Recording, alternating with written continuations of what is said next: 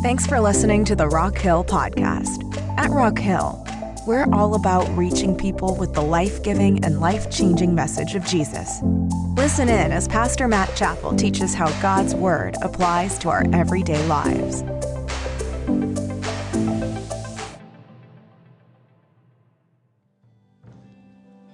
If you want to grab your Bible this morning, Nehemiah chapter number 4.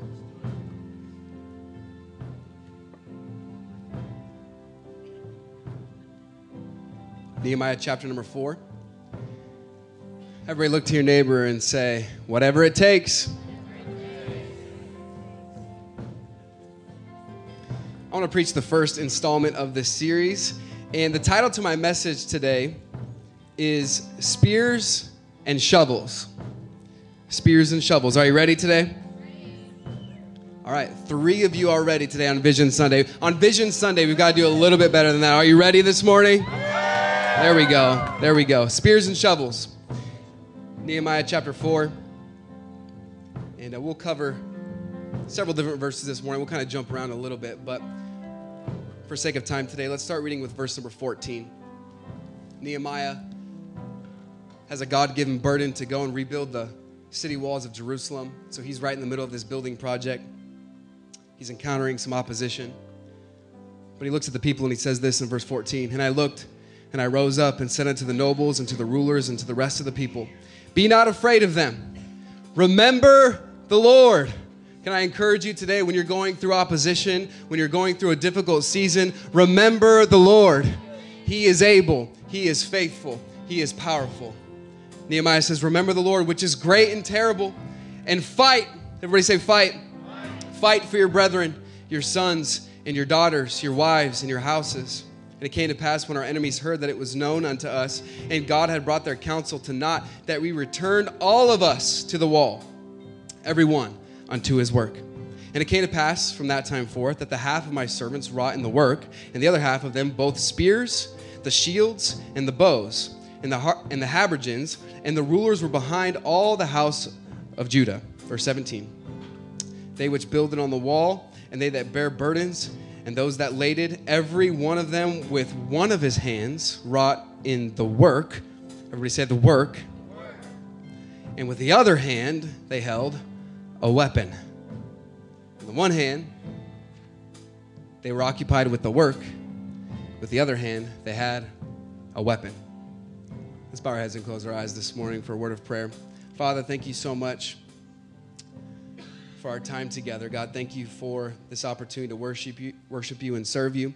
God, I pray that we would catch the vision of your word today and what you want to communicate to us through your word, and that we would understand the heart behind this campaign and this series of whatever it takes.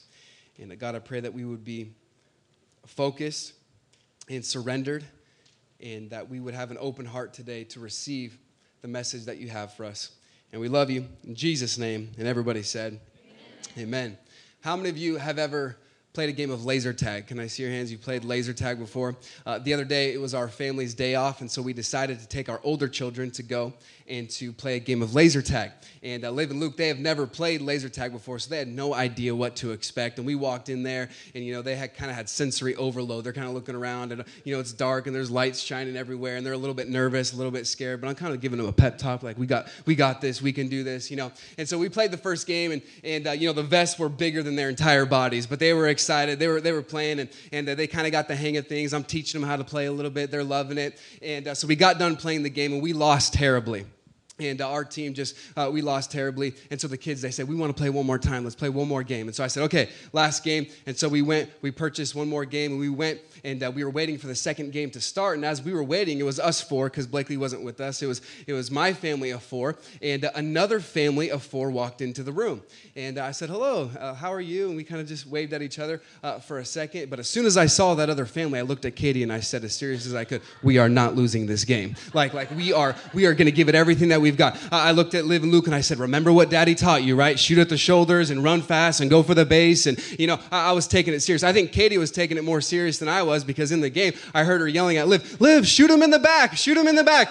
She was all in. She was serious. And as soon as I saw that, hey, we have some real competition here, I started to take our mission very seriously in that laser tag game. We had a mission, and I wasn't about to take it lightly. The truth is, this morning, as followers of Jesus, we have a God-given mission, and we cannot afford to take that mission lightly.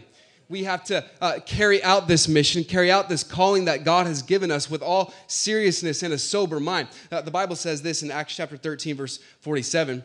For so hath the Lord commanded us, saying, I have set thee to be a light of the Gentiles. He says, I've set you, I've called you to be a light unto the Gentiles, that thou shouldest be for salvation unto the ends of the earth. And so God has called us, and God has given us this mission, and that mission is to reach people with the life-giving and life-changing message of Jesus. And if you're new, that is our mission statement as a church, to reach people with the life-giving and life-changing message of Jesus. And so it should be our heart then to do whatever it takes short of sin to reach people, because that's what God has called us to do. That is our mission, and we have to take that mission very seriously. I love the Apostle Paul. He had this passion about him that was contagious, and he talked about how he was just willing to do whatever it takes to see the gospel message spread. And he says this in 1 Corinthians 9, in verse number 19. He says, for though I be free from all men, yet I have made myself a servant unto all, that I might gain the more. And unto the Jews I became a Jew, that I might gain the Jews. To them that are under the law, as under the law, that I might gain them that are under the law. To them that are without the law, as without the law, being not without the law to God, but under the law to Christ, that I might gain them that are without the law. To the weak became I as weak, that I might gain the weak. And I made all things to all men, that I might by all means save some. Paul was saying, I'm willing to do all of this. Watch this. I'm willing to do all of this by all means to save some. And this I do, watch this, for the gospel's sake. Paul said, I'm willing to be whatever I need to be for what God wants me to do to reach more people for the sake of the gospel. I'm willing to do whatever it takes. And I just love that heart, and I love that mindset. And if we're going to see God work in 2020, we've got to have that same mindset that says, you know what? I'm willing to do whatever it takes. If it takes surrender, I'm going to do that. If it takes sacrifice, I'm going to do that. If it takes generosity, I'm going to do that. If it takes service, that's what I'm going to do. Hey, whatever it takes, I'm serious about the mission that God has given me. Paul said, to the weak I became weak, to the strong I became strong, to the Jew I was a Jew, to the Gentile. Paul said, man, whatever group I was with, Paul was not compromising. He was saying, I want to be all things to all men so that I might by all means save some. I just want to see people saved. I'm willing to do whatever it takes. That was the mindset. I wonder this morning, do we have the same mindset? Do we have the same heart that says, I'm willing to go out of my comfort zone to see someone come to Christ? I'm willing to do whatever it takes to see my neighbor, to see my family member, to see my relative come to know Jesus Christ. Because that's ultimately why we're here as a church. We're here to give glory to God, and we're here to make disciples. We're here to go out into the community and tell people about Jesus. That's why that's our mission. We have to be willing to do whatever it takes. Now, as we think about our mission and building the kingdom of God, the study of Nehemiah is a great case study.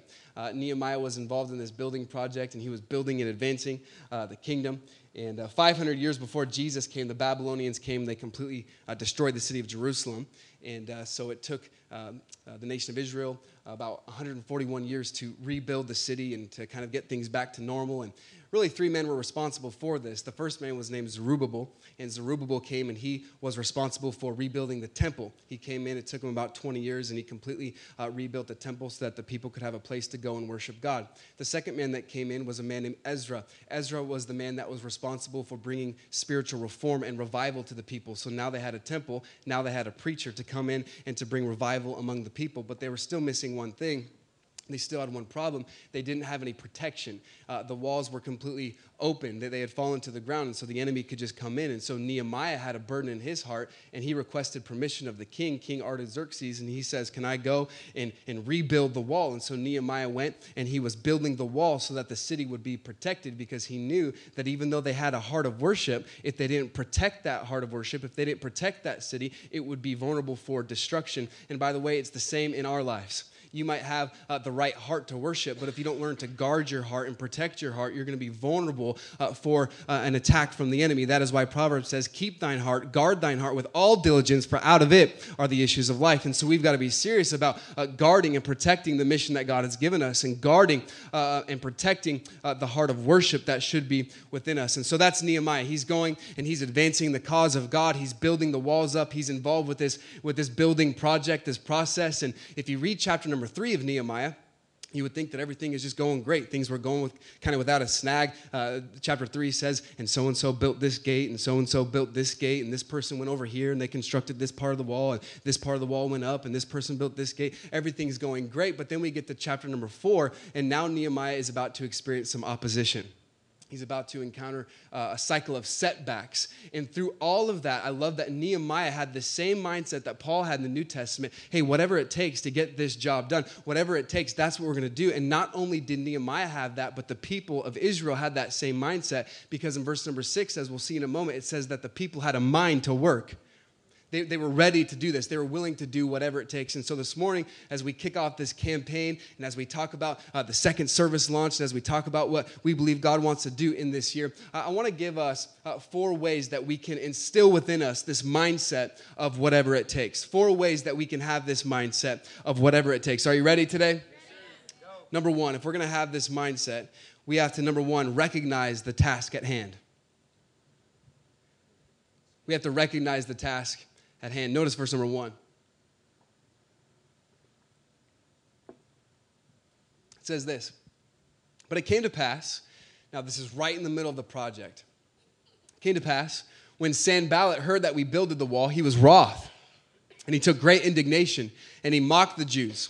And so this man, Sanballat, comes, and he was a Horonite, which means that he was a Samaritan, which means that he hated the Jewish people. And so the fact that the Jewish people were rebuilding the temple and starting to worship Yahweh and starting to worship the one true God, and now that these walls were being built for protection, Sanballat doesn't like that at all, because it frustrates his political position. And so Sanballat is frustrated. He's angry. The Bible says he's filled with wrath. And so he comes and he is now criticizing and he is discouraging Nehemiah in this project. And I want you to know that when we recognize the task at hand and when we survey the landscape of what God will call us to do and what God wants us to do, you can mark it down. There will be challenges. There's going to be opposition. There's going to be difficulty. If it wasn't hard enough for Nehemiah to build this wall around the entire city, now he has opposition from the enemy, and now he has people criticizing and throwing these insults at him. And so there will be challenges. I remember growing up, one day my dad, he told me, he said, Matt, I want you to get a friend and I have a job for you to do. I want you to go out and I want you to pick all of the apples off the trees in the backyard. We had this apple orchard in our backyard, and my dad said, I want you to go and pick all the apples. And I thought that should be easy. That should be no problem. I can look out the window and I can see all the apples hanging there. I'll just go pick them. And so I grabbed a friend. And not only that, my dad said he was going to pay us, which was like amazing, right? We were like, okay, let's do this. And so we went out there, we started picking apples. But within the first 3 minutes, I realized this was going to be a lot harder than I thought.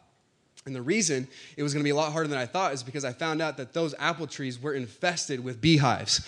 There were beehives everywhere. And so I picked one of those apples, and there were hundreds of bees that just came around me and swarmed me. And I was like, I'm out. I don't do bees. Like, I'm done. And I ran back inside, and I was like, I'm not going back out there again, not one more time. But my friend said, no, let's get all bundled up and let's like build a bee protection suit. And so that's what we did. I put on like 3 pairs of pants. I put on a big jacket. I put on some snowboarding goggles and some snowboarding gloves, and we went out there with buckets and we started picking apples to get the job done. But it was a lot harder than I thought.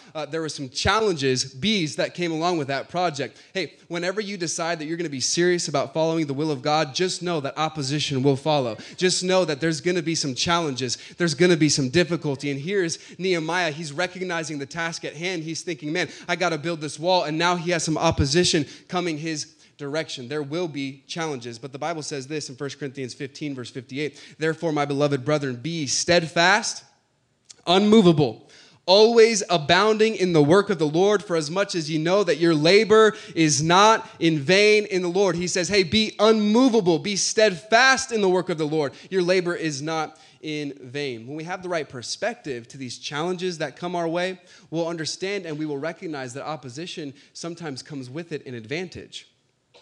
There's often an unseen advantage to adversity.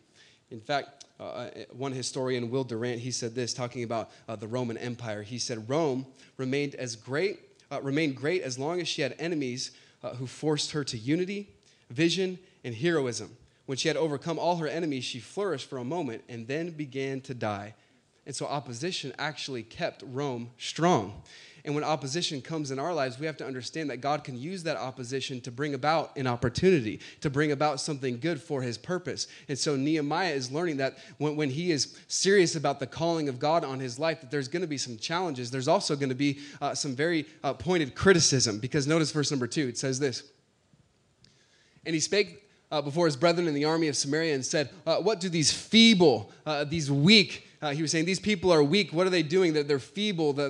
These weak people, the Jews, will they fortify themselves? Will they sacrifice? Will they make an end in a day? Will they revive the stones out of the heaps of the rubbish which are burned? He's mocking them here. And then he gets his friend to join him in verse number 3. So not only do we have Sanballat, but now we have Tobiah the Ammonite was by him. And he said, even that which they built, if a fox go up, he shall even break down their stone wall. And he was saying, hey, this wall that you're building, that you're spending so much time and sacrificing to build, to protect your city and your beloved temple, even if a fox leans into it and bumps it, it's just going to fall down. And so now not only does he have these serious challenges, but now he has this pointed criticism. And people didn't understand what God was calling them to do. D.L. Moody, he said this about criticism. He said, I have lived long enough to discover that there is nothing perfect in this world. If you are to wait till you find a perfect, till you find a perfect preacher or perfect meetings, I'm afraid that you have to wait till the millennium arrives. What we want is to be looking up to Christ. Let us be done with fault finding. You may find hundreds of fault finders among professed Christians, but all their criticism will not lead one solitary soul to Christ. He said, let's just be done with that. And so this morning we have to recognize the task at hand. There's going to be some challenges. There's going to be some criticism. There's going to be some things that aren't easy. And as I look out at the landscape of what God has called us to do at Rock Hill Church, to plant this church and to reach people with the life-giving, life-changing message of Jesus, there are great challenges. There is opposition, but there is great opportunity. There is great opportunity. The city of Fontana has over 217,000 people in our city. The Inland Empire has over 4.2 million people. That is our mission field. According to Pew Research Center, only 54% of adults living in California even claim to believe in God. That's over half the people that you meet. Almost half the people that you meet will say, I don't even know if there's a God. I don't know if I believe in God. Almost 70% of adults in California admit to not going to church of any kind whatsoever. That is our mission field. Can I just remind you today to recognize the task at hand, that the harvest is truly plenteous, but the laborers are few. Hey, we can't have this mindset that says, no, it can't be done. We have to have a mindset that says, no, it can be done for the glory of God. There is a great opportunity in our midst. That's why we're going to 2 services, and that's why we want to sacrifice, and that's why we want to be generous, because there is a great harvest that God has called us to, and it's our job to go out into our community and to urgently, compassionately compel them to come in. That's our job. That's our assignment. We have to recognize the task at hand. There will be challenges. There will be criticism. There will also be complaints. Because notice what happens in verse number 10 of our text. And Judah said, the strength of the bearers of the burdens is decayed, and there is much rubbish. Watch this. Now this is the people of Judah. These are the Jews speaking here. So that we are not able to build the wall. I don't know if we can do it. I don't know. They started listening to Sanballat and Tobiah. They started listening to the enemy. Maybe this is futile. Maybe this is vain. Maybe we shouldn't be trying to do this. Maybe it can't be done. I don't know. And they started to complain. See, pressures from without typically cause problems from within. They started to experience some pressure from without, and now there is this complaining that was taking place from within. See, Nehemiah, he already had to deal with the criticism from without. Now he's dealing with complaining from his own people. I don't know if this can be done. Hey, let's not be a church that sinks to the level of complaining in 2020. Let's rise above that and say, no, it can be done. We can do this for the glory of God. They started to complain about the work. I was reading about the man who built the first ever helicopter. His name was Igor Sigorsky. And when he was 12 years old, he had this passion for flight, and his parents told him that competent authorities told him that human flight was impossible. And he didn't let that deter him. Of course, he went on, he built the first ever helicopter. And I love that in his American plant, he posted this sign. And it says this on his sign. According to recognized aerotechnical tests, the bumblebee cannot fly because of the shape and the weight of his body in relation to the total wing area. The bumblebee does not know this, so he goes ahead and flies anyway. Hey, the world and the culture is always going to be quick to tell us what we can't do. Hey, you can't be that passionate about Jesus in this culture. You can't say that you believe every word of God is true. You can't say that you believe the Bible in this culture. You can't do that. You can't have a church that values holiness in 2020. You can't do these things. Hey, but I just want to tell you today that we can do all things through Christ that strengthens us. We got to have a mindset that says, no, we can do it through the power of the Holy Spirit by the strength of the Word of God with His direction. Hey, we can do this. There's going to be complaints. There's going to be challenges. There's going to be criticism. But we have to recognize the task at hand, what God has called us to do, and say, you know what? I'm willing to do whatever it takes to see this message get out. We have to recognize the task at hand. Secondly, number 2 this morning, we have to rely on the God above us. Number 2, rely on the God above you. If you're still with me today, would you say amen? Amen. So there's a big job to do. There's a big task at hand. For Nehemiah, it was constructing this project with all of the people criticizing and complaining. For us, we're going out and reaching our community, and we're building this church.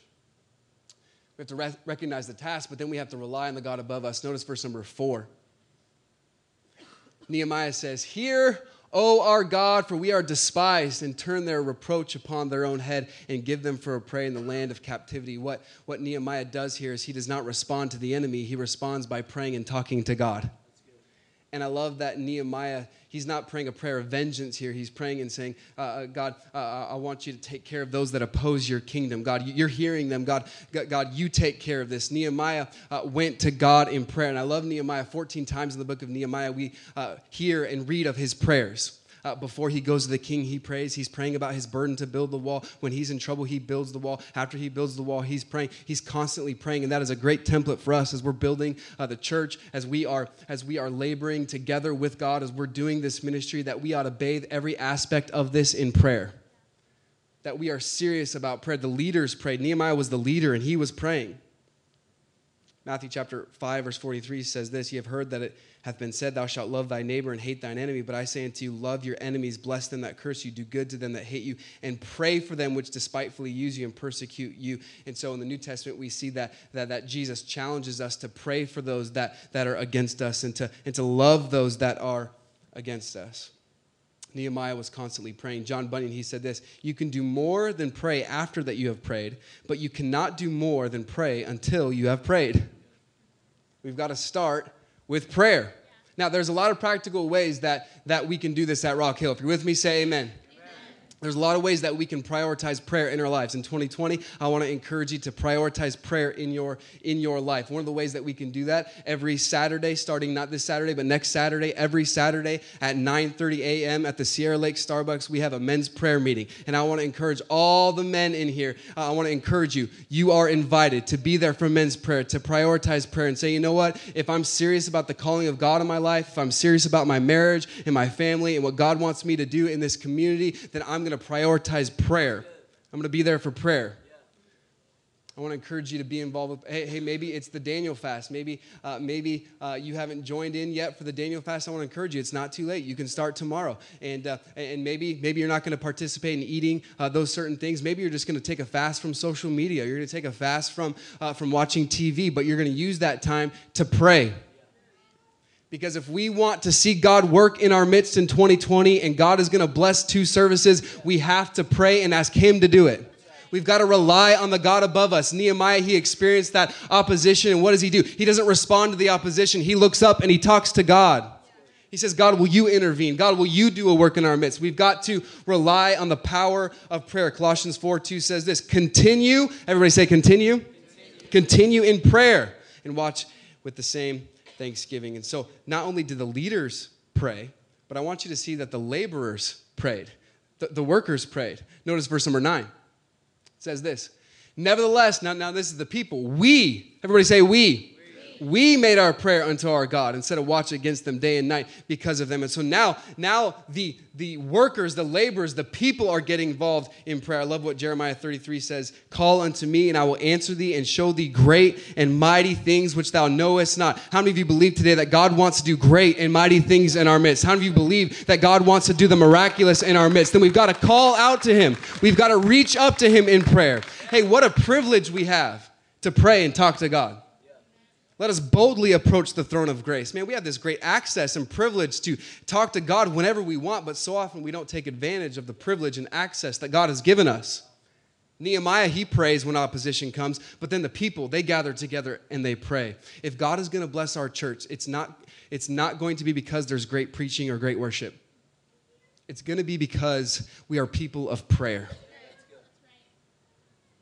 Jesus taught his disciples not how to preach. He taught them how to pray. We've got to be people of prayer. The leaders pray. The laborers prayed. I love what Ian Bounds said. He said, we can do nothing without prayer. All things can be done by importunate. That is persistent. I love the word importunate. It means persistent to the point of annoyance. So he's saying we've got to pray with that kind of passion and intensity, that we're persistent to the point of annoyance. We can do nothing without prayer. All things can be done by importunate prayer. It surmounts or removes all obstacles, overcomes every resisting force, and gains its ends in the face of invincible hindrances. God can do great things, but we have to be people of prayer. We have to rely on the God above us. This leads us to our third thought today. If we're going to have this whatever it takes mindset. Number 3, we have to rally now with those beside us. Rally with those beside you. Notice verse number 6. If you're still with me today, would you say amen? Amen.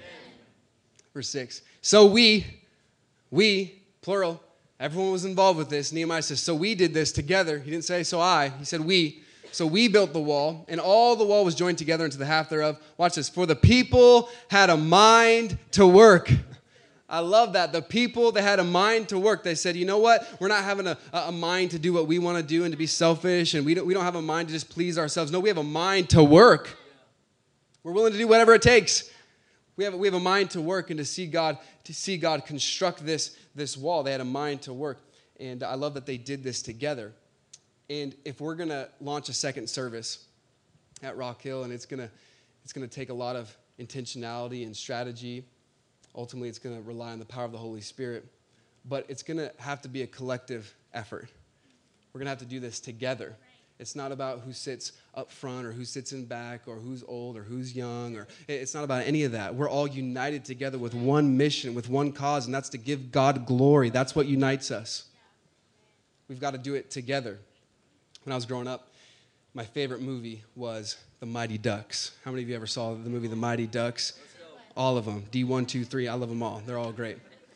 And my favorite part about that movie was when they would do, other than the Knuckle Puck. The Knuckle Puck was a great part of that movie as well. If you've never seen it, Disney Plus, $7 a month. But my favorite part about that movie was the Flying V. How many of you remember the Flying V? All the hockey players, they would get together. They would kind of get in that V, and they would go, and they would score a goal. And man, every time I watched that, I would get pumped up, fired up. I'd go put on my rollerblades and rollerblade around and do a Flying V by myself.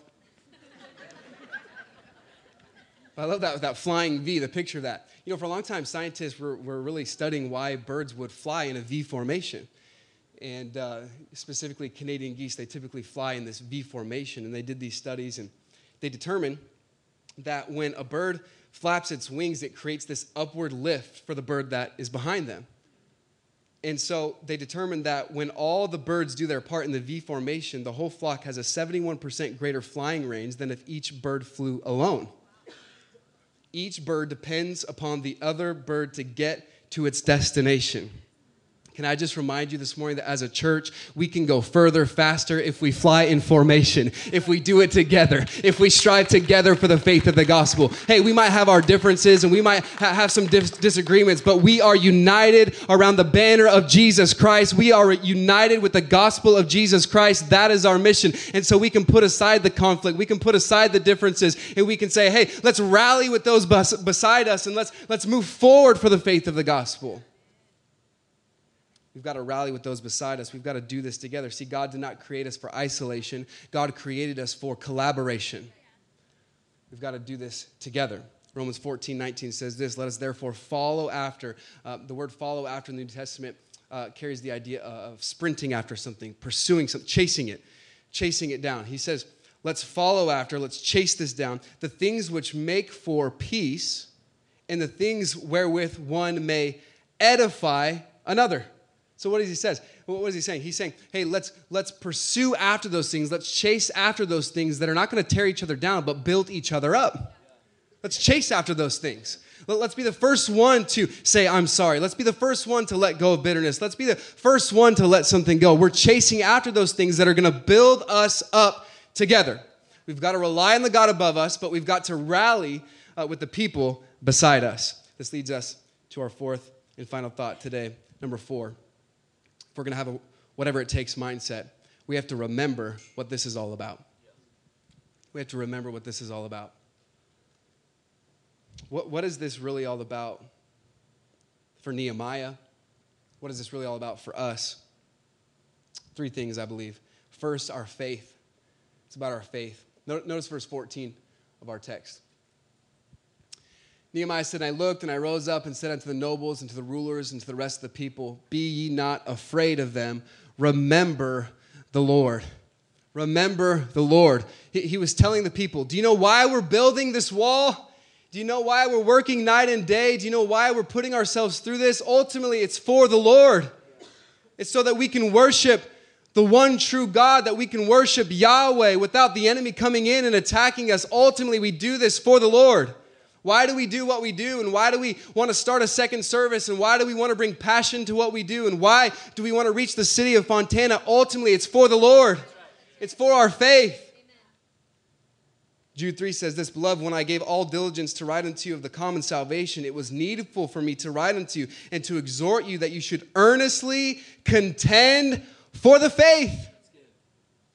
To fight and to believe in and to contend for the faith which was once delivered unto the saints. We can read all throughout church history, there were men and women who contended for the faith. I think of people like the early reformers, like John Huss, who was a priest that was going through severe difficulty because he decided to stand up and speak out against the false doctrines of the Catholic Church. And he stood up and he was speaking out against what they were saying, and he was burned at the stake on July 6, 1415.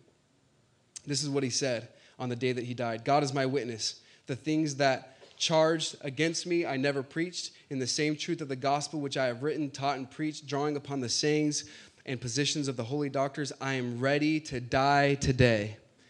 He says, I'm not going to take any of it back. I believe that salvation is by faith alone. That's what he was battling, justification by faith. It's not by works. It's not by mass. It's not by doing some rituals. It's not about those deeds. John Huss would say, no, it's about faith in Jesus Christ alone. And he was burned at the stake. Why? For the faith.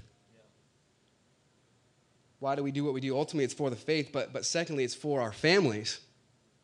We do it for our families because notice what he says in verse 14, be not afraid of them. Remember the Lord, which is great and terrible, and fight for your brethren, your sons and your daughters, your wives. He's saying, hey, remember the Lord.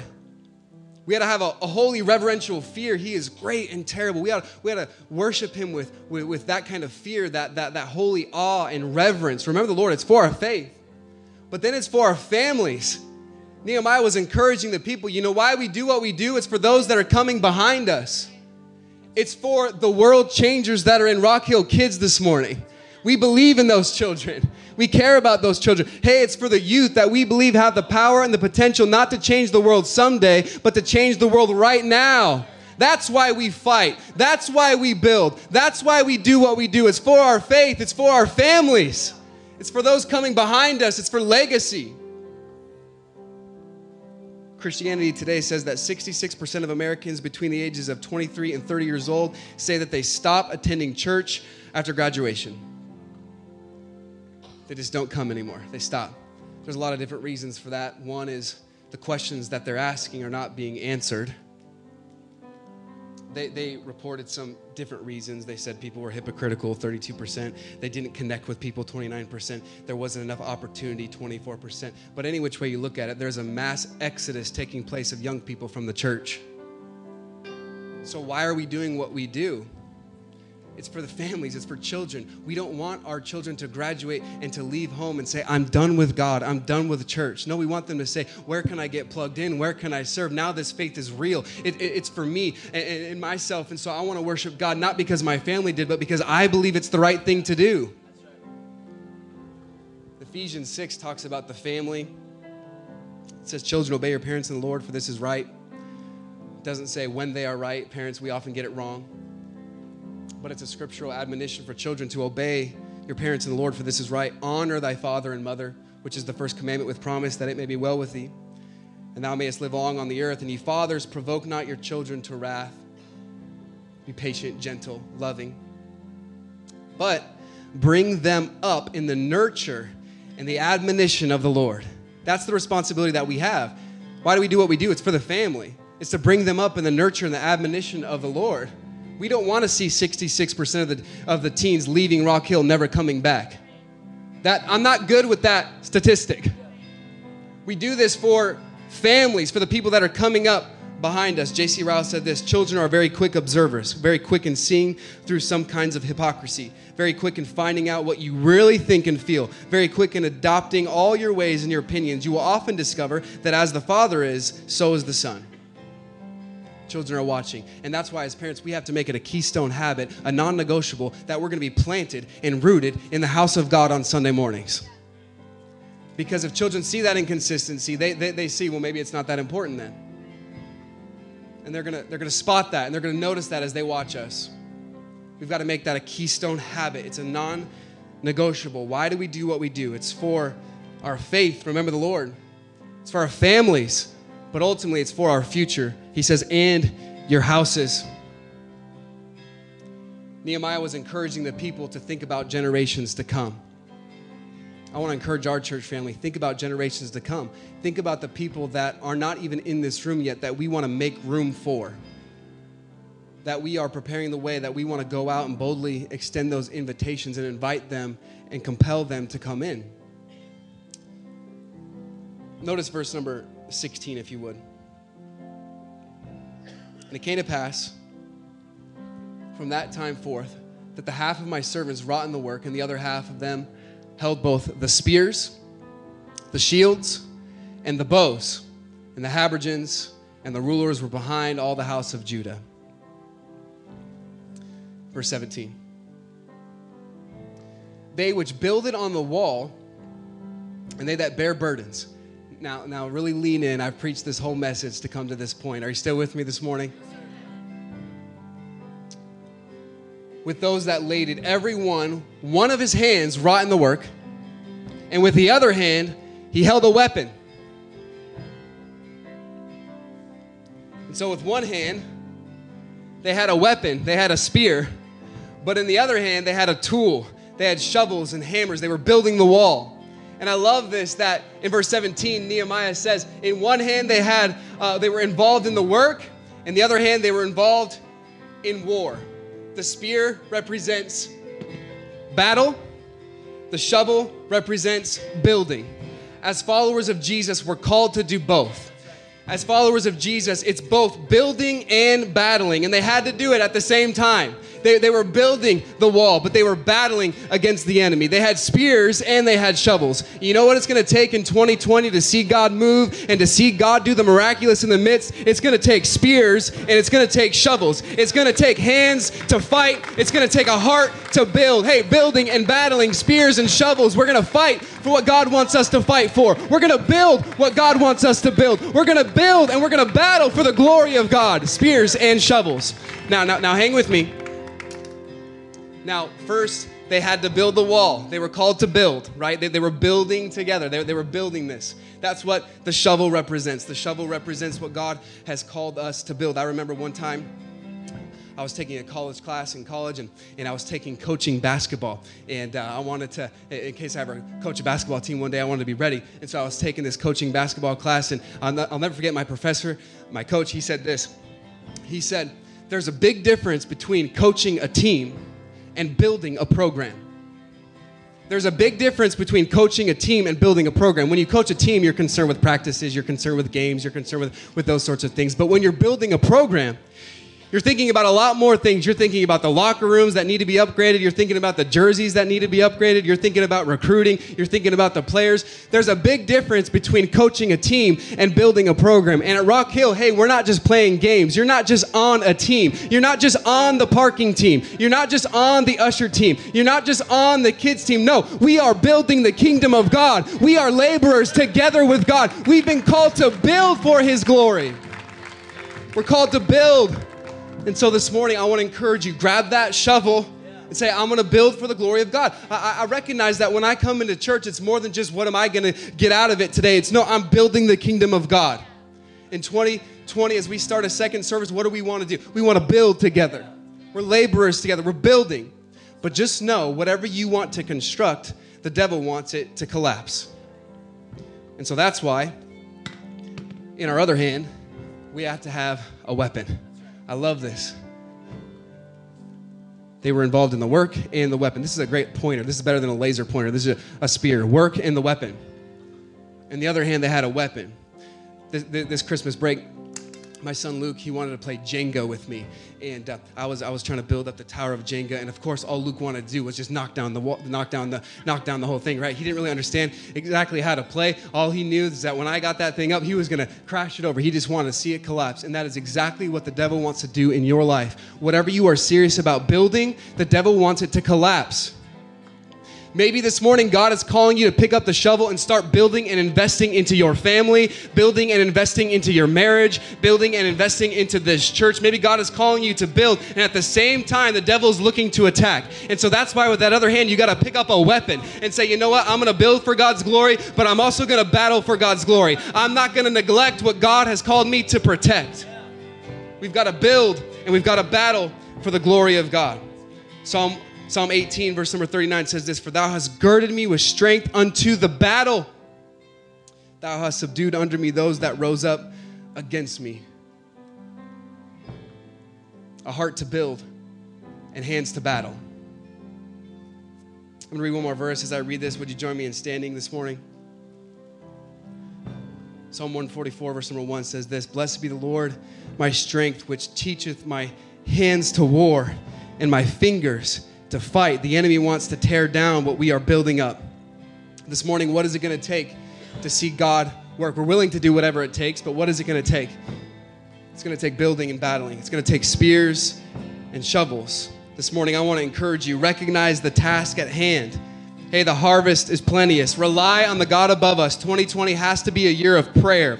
We have to rally with those beside us. We're going to do this together for the faith of the gospel. And then we have to remember what this is all about. It's about our faith. It's about our Lord. It's about His glory. It's about our families. It's about the future of this church and future generations that are coming up after us. We have to be willing to do whatever it takes for their sake. Spears and shovels. Let's let 2020 be a year where we're serious about building and we're serious about battling for God's glory. Let's bow our heads and close our eyes today. Thanks again for listening today. If this message was an encouragement to you, let us know. You can email us at hello@rockhill.church and keep up with all the latest news at rockhill.church or on Instagram @rockhillchurch.